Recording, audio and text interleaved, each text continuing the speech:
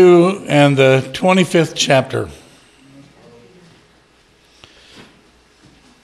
We've been speaking several weeks on the theme of building upon a good foundation. When we started this teaching, we were working out of Hebrews chapter 6, where Paul was talking about for the time that you ought to be teachers, you need one that teaches you the basic fundamental truths of the Christian faith. And we worked on that, and then we moved on to talk about how that in another place, Paul speaks about how that we're like a building and that we are one day going to be tested by the believer's judgment in Christ, the bema of Christ. And he speaks about how that some will have wood, hay, and stubble, and yet, because of their foundation, they will make it into his kingdom. But others that have spent their time in bringing forth what he calls gold, silver, precious stones, that they will, for their effort, receive a reward. And so the emphasis then was focused upon building and grace and eternal life and a few other things. And last week, as we picked up this theme again, I focused on Matthew 25. And I'd like to touch on that a little bit again. And then I want to continue to talk about some of the things that are hindrances to building, things that are necessary in this building. I don't know that we'll have time to actually get into what I would like to emphasize in regard to the fruit of the Spirit. But I believe the Lord wants me to head in this direction for the message this morning. We're talking about building on a foundation. We're talking about our lives. And this parable, Matthew 25, I know the Lord was really emphasizing it in my heart again this morning. So I'd like you to read it. We've read it many times before, but this message is to us. You know, people will talk about the second coming of Christ, and a lot of times they like to really emphasize different current events that are relating to possible prophecy that's being fulfilled. And I've spoken to many other pastors and stuff, and they'll sometimes, if that's what the Lord has them ministering upon, they'll emphasize to me, we've just got to understand that Jesus is coming. Jesus is coming.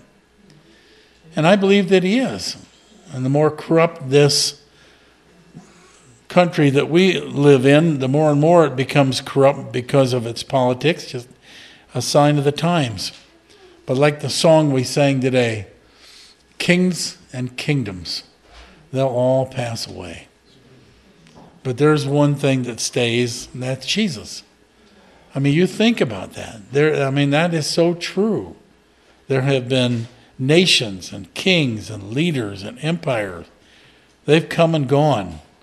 But Jesus, from the time that he stepped foot on this earth, as far as being born, his name still reigns above all. And one day he's going to come back and rule and reign upon this earth. But the parable that he gives here in Matthew 25 is the parable of the 10 virgins. I want to read it again. He says, the kingdom of heaven shall be likened unto 10 virgins, which took their lamp and they went forth to meet the bridegroom. Now, inevitably, when ministers are talking about this, not all, but many immediately want to liken it to the nation of Israel rather than the church. A lot of times they'll say, well, the church is called the bride, not a virgin. But that's not true. When you are interpreting Scripture, you don't just go back and forth and pick out what you want and then build a doctrine upon something that you find. You have to take all of the Scriptures that pertain to a subject and then pray and ask for the Lord to give you an honest interpretation of what's there. And if it doesn't quite fit your theology, then you got to change your theology, or you got to somehow find the understanding with it. So when it speaks here about these 10 virgins, Like I said, many, they immediately like to say, well, this is Israel, so whatever's here, we know what's here, but whatever he's going to say doesn't apply to us as the church. Because obviously, without fully reading it just yet, 5 are left behind. And that, for example, just doesn't fit in to the theology of a lot of ministries today, to whereby all you got to do is slip up your hand, ask Jesus to be the Savior of your life, and it doesn't matter how you're living. When he comes back, you're going to go up. I ran into this years ago in the ministry. I said something to Becky this morning about being in the ministry for over 40 years, and yet it's still something I really got to pray about and put a lot of time in before I stand up to speak. It just doesn't come automatic. But I remember many years ago when I was a young minister, I remember I was speaking in one church, and I might have been talking about the second coming of Christ, and a young man came up to me and he said, now, the other church that I go to, that pastor told me that, he said, all you got to do is just confess Jesus. That's all that matters. You can have a bottle of beer in one hand, a cigarette in the other. You can be this, that, and the other. It doesn't matter how you're living. When you come, Jesus is going to take you up. And I think I had spoken about some things that I'm talking about this morning. And I looked at him and I said, is that what you heard this morning from tonight from the message? And he said, no. I said, then you got a choice, don't you? 2 Corinthians chapter 11, just one quick verse or a couple. Paul here, if virgins are only Israel, then we got a problem because we're called virgins. And this isn't the only place. But Paul is talking to the Corinthians. They're Christians. And he says, would to God that you could bear with me a little in my folly. Indeed, bear with me.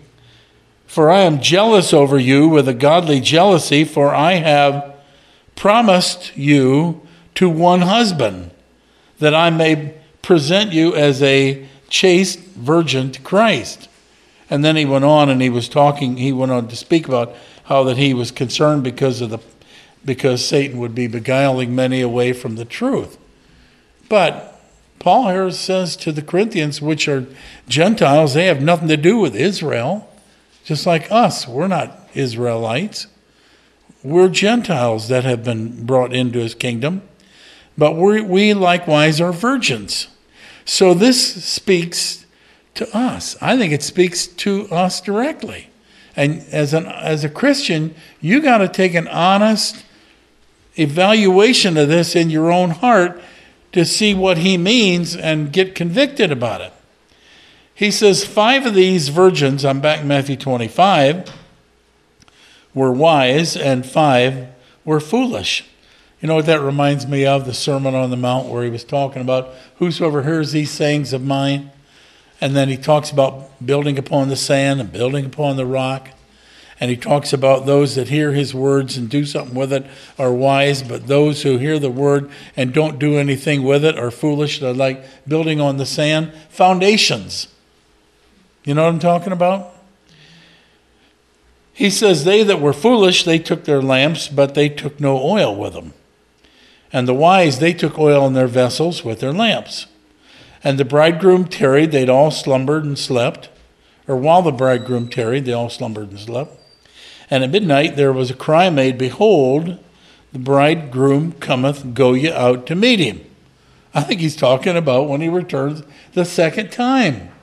And I think he's talking about how that those that are alive when he comes, that they are to be prepared and ready as a chaste virgin for Christ.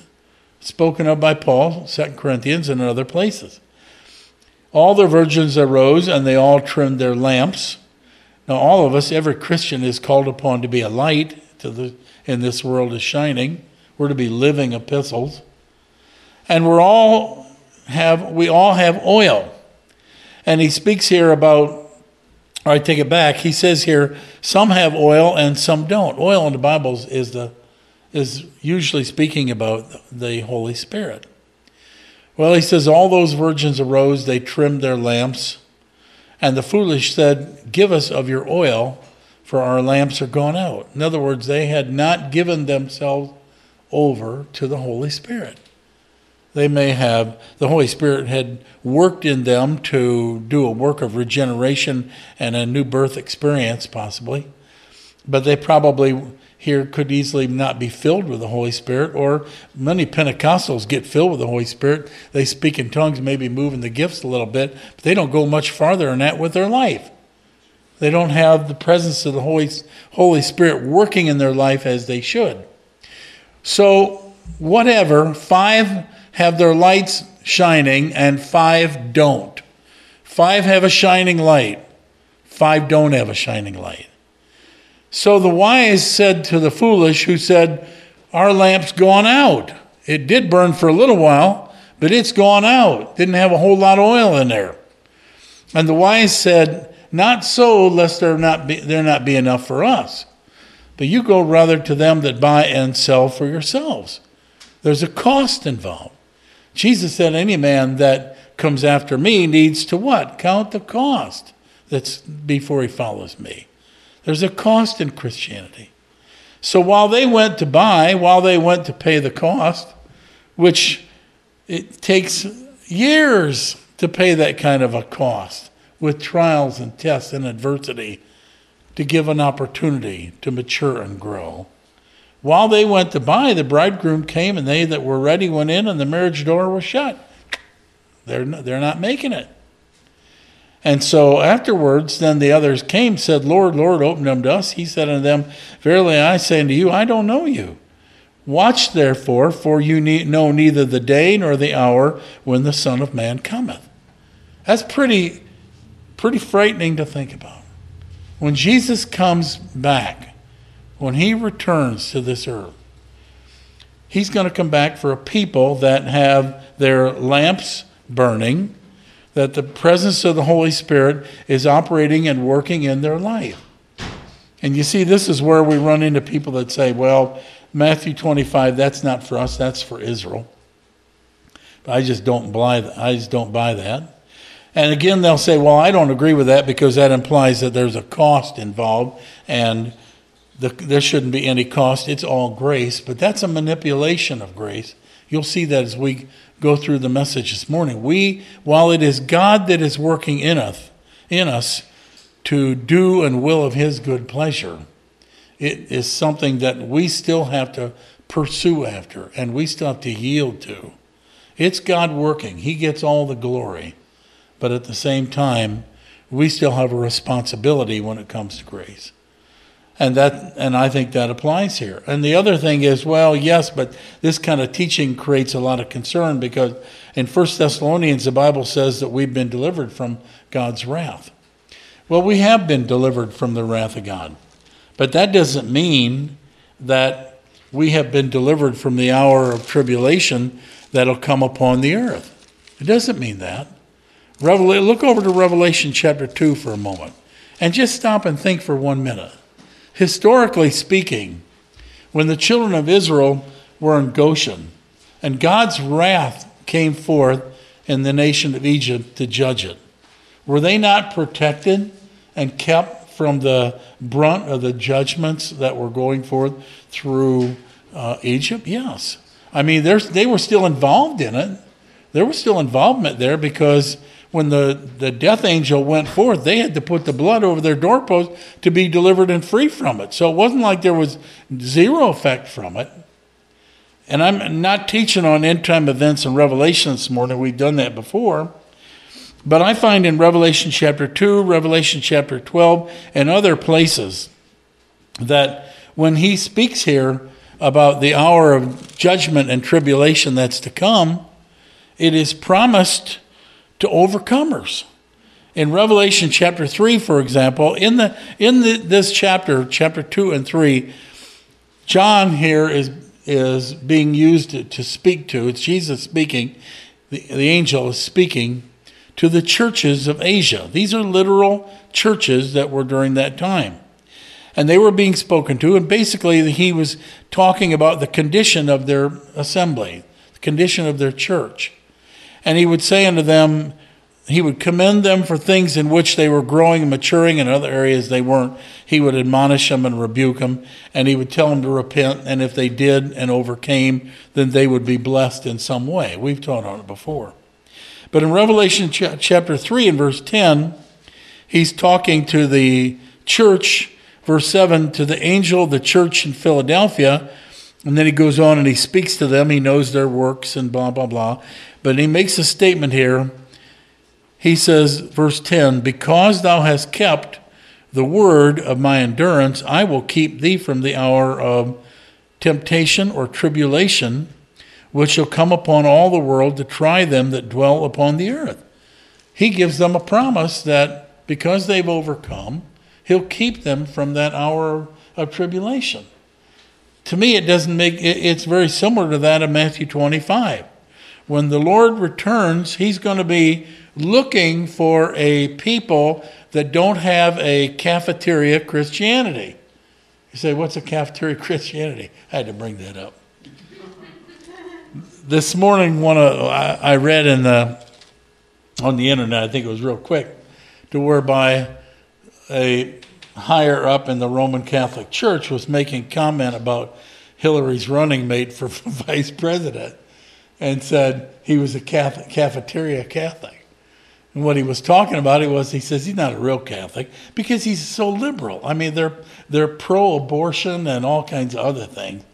So he's a politician over here with his beliefs on one side, pro-gay marriage and LGBT and pro-abortion and all that other. But on the other side, he's a Catholic.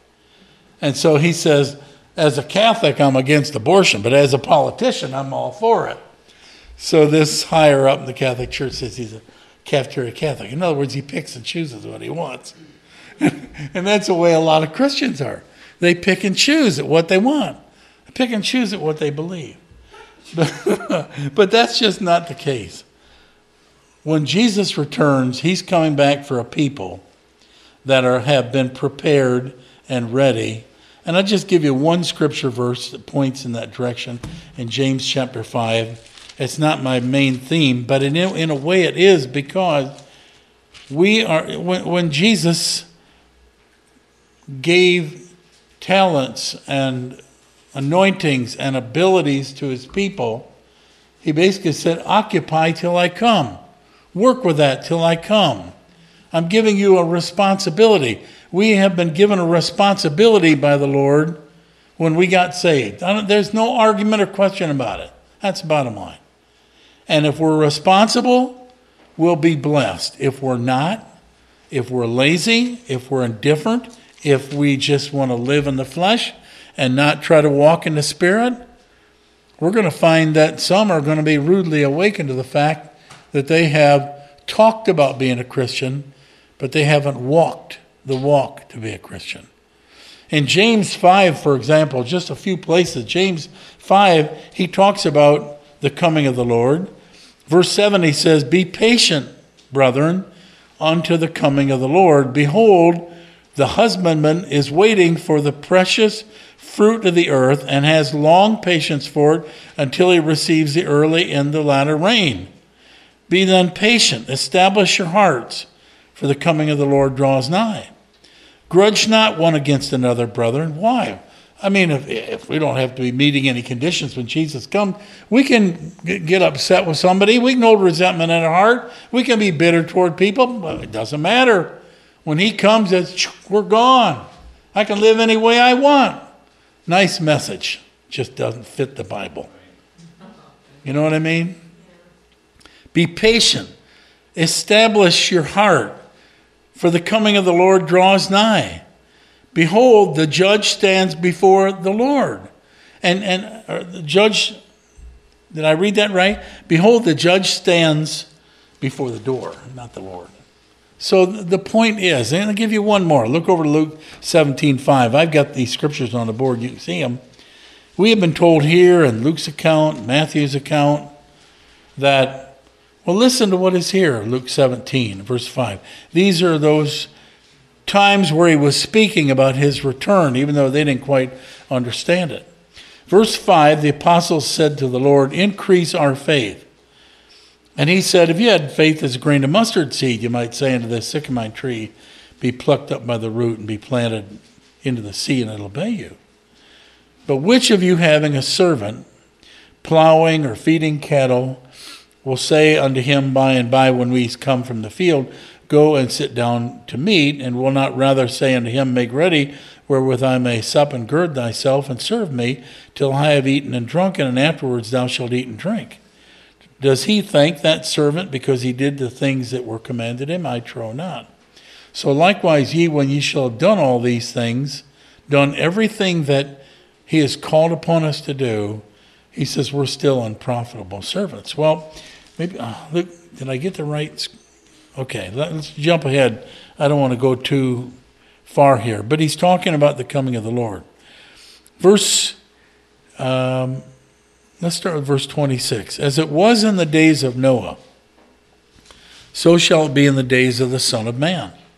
They did eat, they drank, they married, they were given in marriage, until the day that Noah entered into the ark, and the flood came and destroyed them all.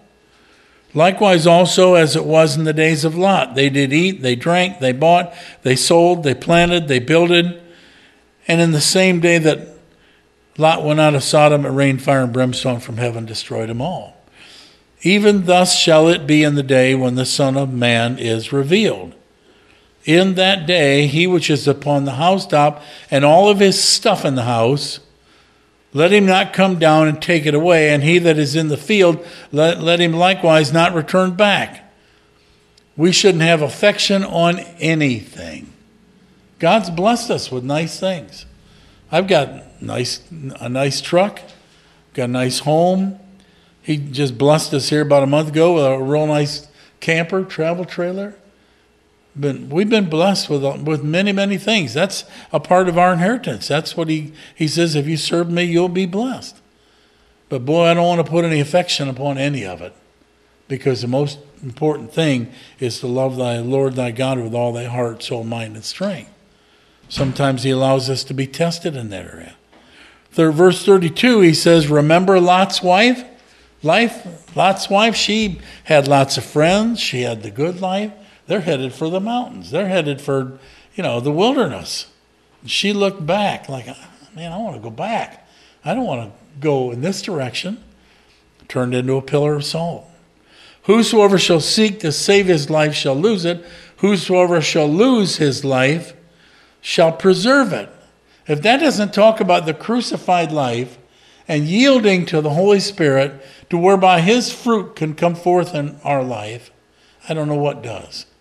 He says, yes, you'll get a good life and a blessed life. I want to give you health. I want to give you prosperity. I want to bless you, but I don't want that to come between you and I. The most important thing in your life is me, Jesus is saying, and my will and my word. I don't want you to be a cafeteria Christian. I tell you in the night, he says, I tell you in the night, there shall be two in one bed. The one shall be taken and the other one left. Two will be grinding together. One shall be taken, the other shall be left. Isn't this the same thing as the parable of the virgins? 50% aren't going to make it. I'm not laying it out as an exact percentage, but he's trying to say to us, wake up. That's what Paul was saying in the book of Corinthians. He said, I'm concerned that Satan is going to be able to deceive you into thinking certain things that you get caught up into and do are making you prepared and ready, when in reality you're not. He could come at any time. People are concerned about this election that's coming. They're afraid the country is going to go backward. What if that's in God's eternal plan? I don't want that. I don't want it. I don't want any more promotion of homosexuality and so forth. I don't want any more of that. You know that. I mean, it ought to be appalling. I was sitting in the kitchen with my wife this morning, and she had on, what is his name again? I want to say Alexander Begg, but it's Alistair Begg. And he was saying something about I believe it was the New York Times or one of the major newspapers, and they had a picture right on the front page of probably the social page or whatever, and it was a gay couple that had just adopted a little baby. And the comment was, "Isn't this a beautiful thing?" And he said, as a Christian, it ought to be appalling to you. It ought to grieve you. It just ought to make you want to turn your stomach. Is that the way that this nation has gone? That people fled from persecution to establish a country where they could have religious freedom to worship God in spirit and truth? Is that the way we've gone? And many other areas. So unless we turn away from a lot of the things, Hillary talked the other day, I heard her. She talked the other day about being in favor of late-term abortion. So we're going to have what now? An 8-month baby in the womb of a mother that we can suck the brains out of that baby and allow it to die because, and of course she puts it with, because they were concerned about the health and well-being of the mother. I got news for you. The abortions today are not many times because of the health and well-being of the mother. In the first place, you could give a mother at that condition a C-section, take that baby out, take it somewhere and adopt it out and still not have an adverse effect that an abortion would have on the mother. That's all an attitude saying that we want people to have the power of God to choose who lives and who dies. Now, if that doesn't sound like Nazi Germany, wake up. This country has turned a wrong way, and I'm all in favor of it turning back. But if it doesn't turn back, and that's in God's eternal plans and purposes to bring on judgment to this country, we're not going to change that. Well, the Bible says we should stand in the gap, and we should pray and intercede, and we should pray for more time, like Rees Howell did and others during England during World War II. I'm not saying we shouldn't strive to be watchmen, but God has an eternal plan that is going to bring home his son. And we better be ready, if we're that group, that when he comes, we better be ready, because here he says, people are going to be right beside one another. One goes and the other does not. I tell you, there'll be 2 in one bed. One will be taken, one is not. 2 grinding at the mill, one taken, then the other not. 2 in the field, one taken, the other not. So what is it that will prepare us in our hearts for the coming of the Lord? Well, in Matthew 25, if we were to go back there, and I won't, but if we were to go back there, he talks about the parable of the talents and responsibility with what we have been given to do something with it. So what we have been given is the Holy Spirit. And he wants us to build on this foundation by the workings of the Holy Spirit. Well, look at Colossians 1:10. This is what I sincerely believe in my heart. God's not overbearing and difficult and hard to please. He hasn't been that way for me for many years. And he wasn't before. He just is very merciful and kind and gracious. You all know that. All he wants us to do is be found occupying and striving to be maturing and growing and serious-minded about his word when he comes. That's what he wants. He rebukes the lazy servant. But those that are striving to be like him, I believe they'll be a part of the 5 wise virgins that will go before him. Sinlessly perfect? No, it's not going to happen. But he expects us to be overcoming and maturing in all things. So how do we do that? We do that by striving to be fruitful. Colossians 1:10, Paul's here in verse 9, he says, for this cause we, since the day we heard of it, and he's talking about the Colossians and what a blessing they are and so forth.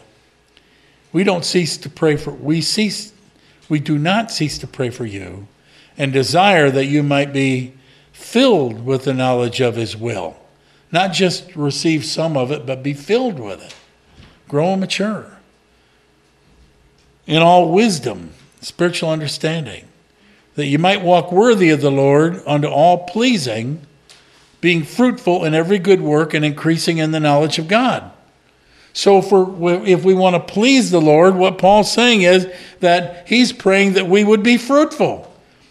If we're fruitful, we're going to be pleasing unto the Lord.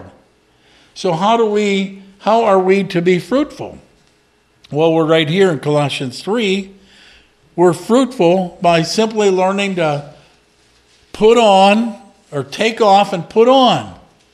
There's some things in our life that we need to get rid of. And there's some things in our life that we need to yield to and bring on. It's the put-ons and the put-offs. In Colossians 3, he says, verse 1, if you then be risen with Christ, speaking about our adoption and our place in Christ legally, he says, if we have been buried with Christ in baptism, and now we've come out of that watery grave and we've announced to the world, I am a Christian, I'm born again, I'm a new creation.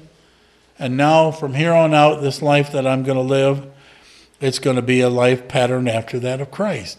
Just like he was raised from the dead, I've been raised from this watery grave to do that. So he says, if this has occurred, you've gotten baptized, and you've got it purposed in your heart to be like Christ, then seek those things which are above, where Christ sits on the right hand of God. He didn't say anything different than what he said, what Jesus said in the Sermon on the Mount when he was talking about the Lord's Prayer, where everybody prays it all the time. Thy kingdom come, thy will be done on earth as it is in heaven. Well, who's supposed to do it? I want his will to be done on earth too, like it is in heaven. But you know how it's going to get done if we do it as a Christian. Amen. I mean, isn't God's will to love one another? The world isn't going to love us with a Christian love or put it forth. They're not going to bring forth the fruits of the Spirit. We're to do that. We shouldn't just say those as words. He's calling us to bring forth his will on the earth. Set your affection on things above, not things down here.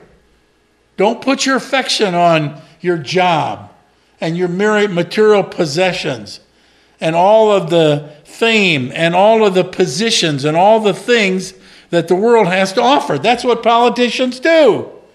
That's what this Catholic hierarchy man, I don't know if he's a priest or whatever, that's what he was saying. He's more interested in the popularity of the world than he is in what God has to say. So he called him a cafeteria Christian. Set your affection on things above, not on things of this earth. You're dead. That goes back to that baptism, remember? Amen. You're dead, and your life is hid with Christ in God. When Christ, who is our life, shall appear, then shall we appear with him in glory. My goodness, everything I said this morning just keeps popping out of Scripture. Why can't people see that?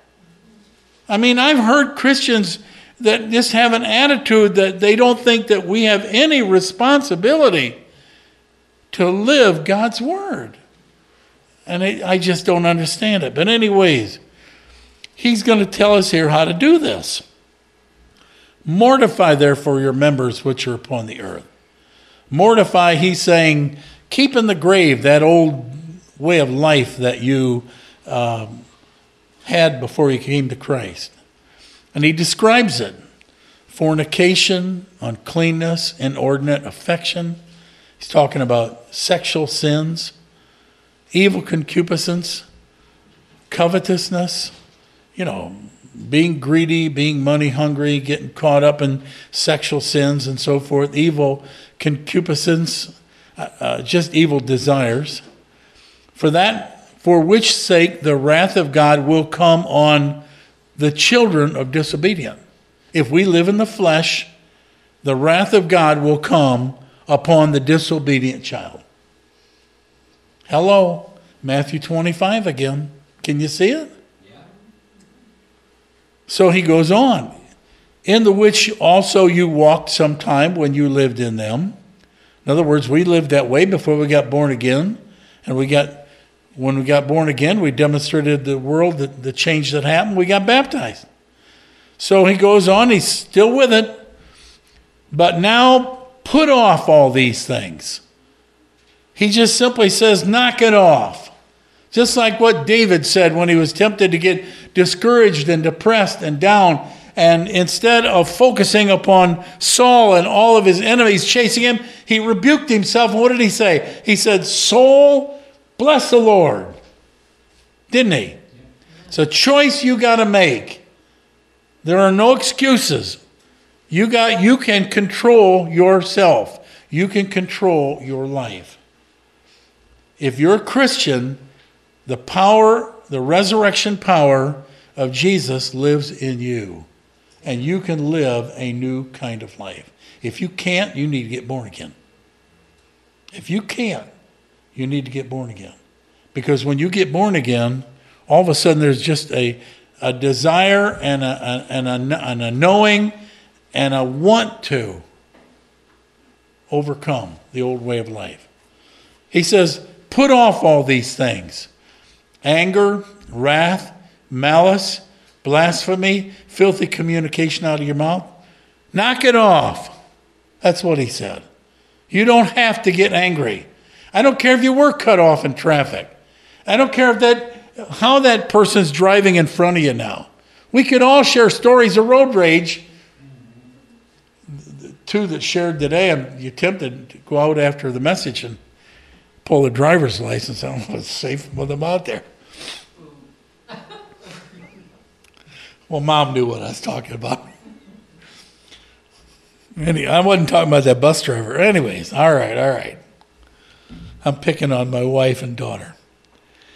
He says, put off all these things, lie not one to another, seeing that you've put off the old man and his deeds. You don't have to lie. Hello. Christians still lie. Why? Just tell the truth and face the consequences. Period. You have that responsibility. Lie not one to another. He says, put it off. Stop it. Knock it off. Tell the truth. Give up your bad temper. Give up the gossip, the criticism, the filthy communication out of your mouth. It's not the whole thing, but he's giving you here characteristics of the old man. And then he says, verse 10, put on the new. Put off, put on. Knock it off and start doing what is righteous and right. You can do it. Paul said, I can do all things through Christ who strengthens me. Philippians 4:13. Instead of saying I can't, say I can by the grace of God. All it takes, and I'm going to try to summarize some things here, but all it takes, friends, is you in quietness and confidence going before the Lord and praying about various different situations that you're tempted to get into the flesh in. And let the Holy Spirit speak from within and speak to your heart about how you should respond and act, and then yield to that. Do it. Just simply do it. And you'll find that you'll progressively grow and progressively mature as a Christian. You'll increase in love. You'll increase in joy. You'll increase in peace. You'll increase in patience. You'll increase in gentleness and kindness and self-control. You'll increase in humility. You'll increase in all those areas. And that's all he wants. That's all he wants, is to be finding us sincerely trying to mature and grow. And if we're doing that, I believe when he comes and we hear that shout, we're going up. But if we're sitting back and being lazy and indifferent and more concerned about the things that are going on in the world than the things that are going on in our own spiritual life, and we're not examining ourselves to see whether or not we're in the faith, lazy Christians are going to be left behind to give a second opportunity to overcome through a variety of trials and tests that will go through the wilderness. That's Revelation 12. I'm not going to get into it this morning, but he says here, Paul just simply says, Put off the old man, put on the new. He didn't say he couldn't do it. He said, do it. Put on the new, which is renewed in knowledge, Romans 12, after the image of him that created him. All you have to do is stop and think, what would Jesus do in this situation? What would he do? Where there's neither Greek nor Jew, circumcision, uncircumcision, barbarian, Scythian, bond or free, Christ is all and in all. Put on, therefore, as elect of God. He just says, start living this way. Be holy. That means righteous. That means do what is right. Holiness and being sanctified and set apart is in the Old Testament. If you do what is right, you're going to be separate and different. You young people are going to be different when you choose to live holy in school. That's the way it is. You choose to live holy where you work. You're going to be different than most people. He wants our ethics. He wants our language. He wants our attitudes. He wants our choices to be separate from what the world does.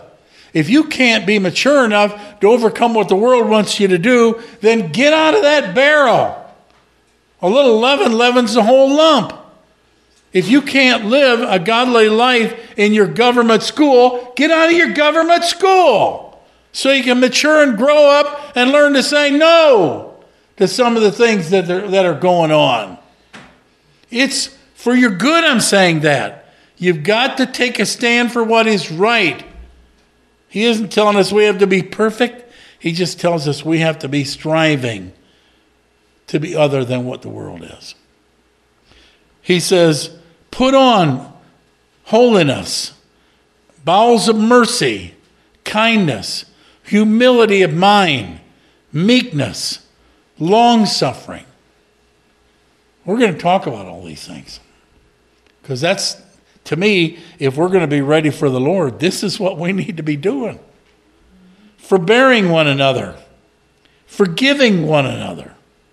If any man has a quarrel against any, as Christ forgave, so do you. There shouldn't be any animosity, anger, resentment, bitterness in your heart toward anybody. Doesn't matter what they do. Above all these things, put on love, which is the bond of perfection. And let the peace of God rule in your hearts, to which you are called in one body, and be thankful. He right away starts talking about some of that fruit again. In another place in the book of Romans, Paul speaks about how that he says the kingdom of God is not meat and drink. It isn't all these things that people come up with. You know what I mean? I mean, it appalls me. I'm not going to apologize. I'm serious. But it appalls me that August came around and I was in one restaurant and they've got their Christmas trees up already. And you know, the argument sometimes is, well, okay, so you don't believe that's the date and I believe that's the date, so I'm okay and you're okay. And I want to say to myself, no, wait a minute. Can you, if we were going to have a birthday party, let's say for anybody in this building this morning, we wanted to have a birthday party, and so we might say, okay, we're going to get horns and hats and whistles and cake and this, that, and the other. We're going to have a birthday party.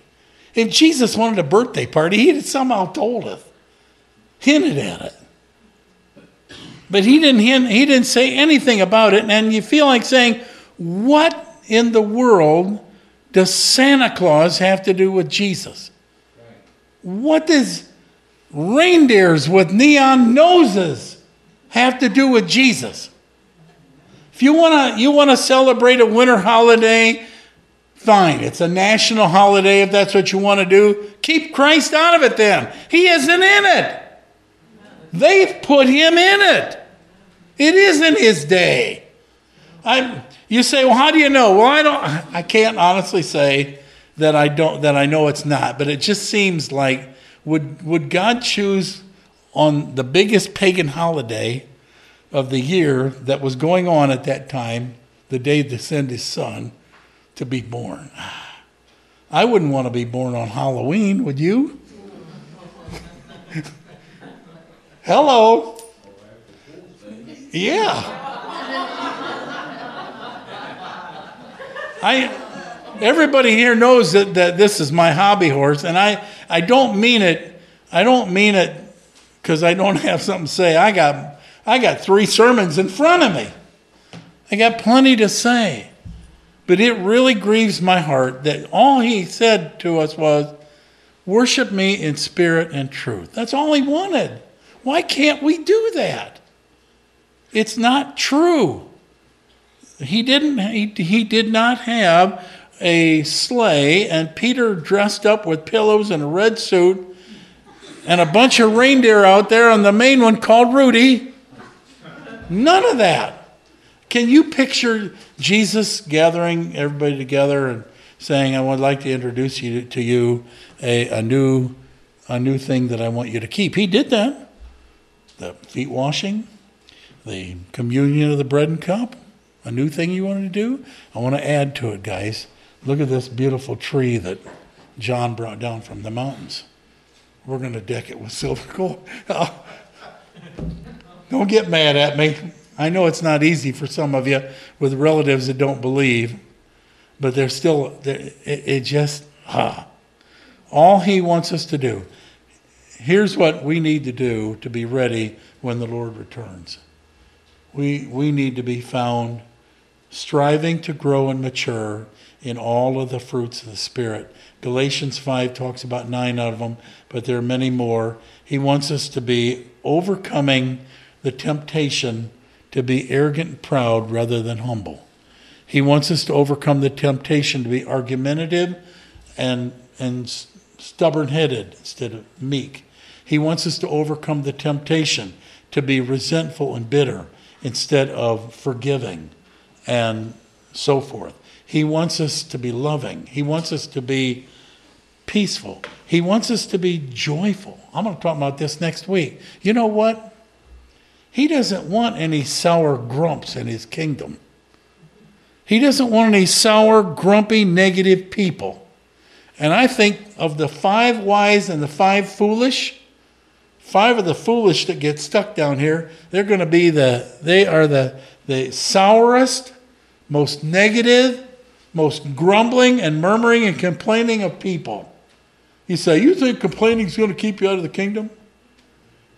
It kept Israel out of the promised land. God doesn't want you to be negative and grumbling and complaining. He says that in everything give thanks. Not for, but in. Because he's sovereign and he's in control, and he wants us to rejoice in that. That was the lesson he taught Job. I'm not telling you what's going on. I'm just telling you I'm in control. Father, I believe I've spoken what you wanted me to say this morning, and I pray that it would help all of us to be examining of our life in those areas where we just maybe are not and have not been working at yielding to the Holy Spirit. And so those areas are still far weaker than they should be.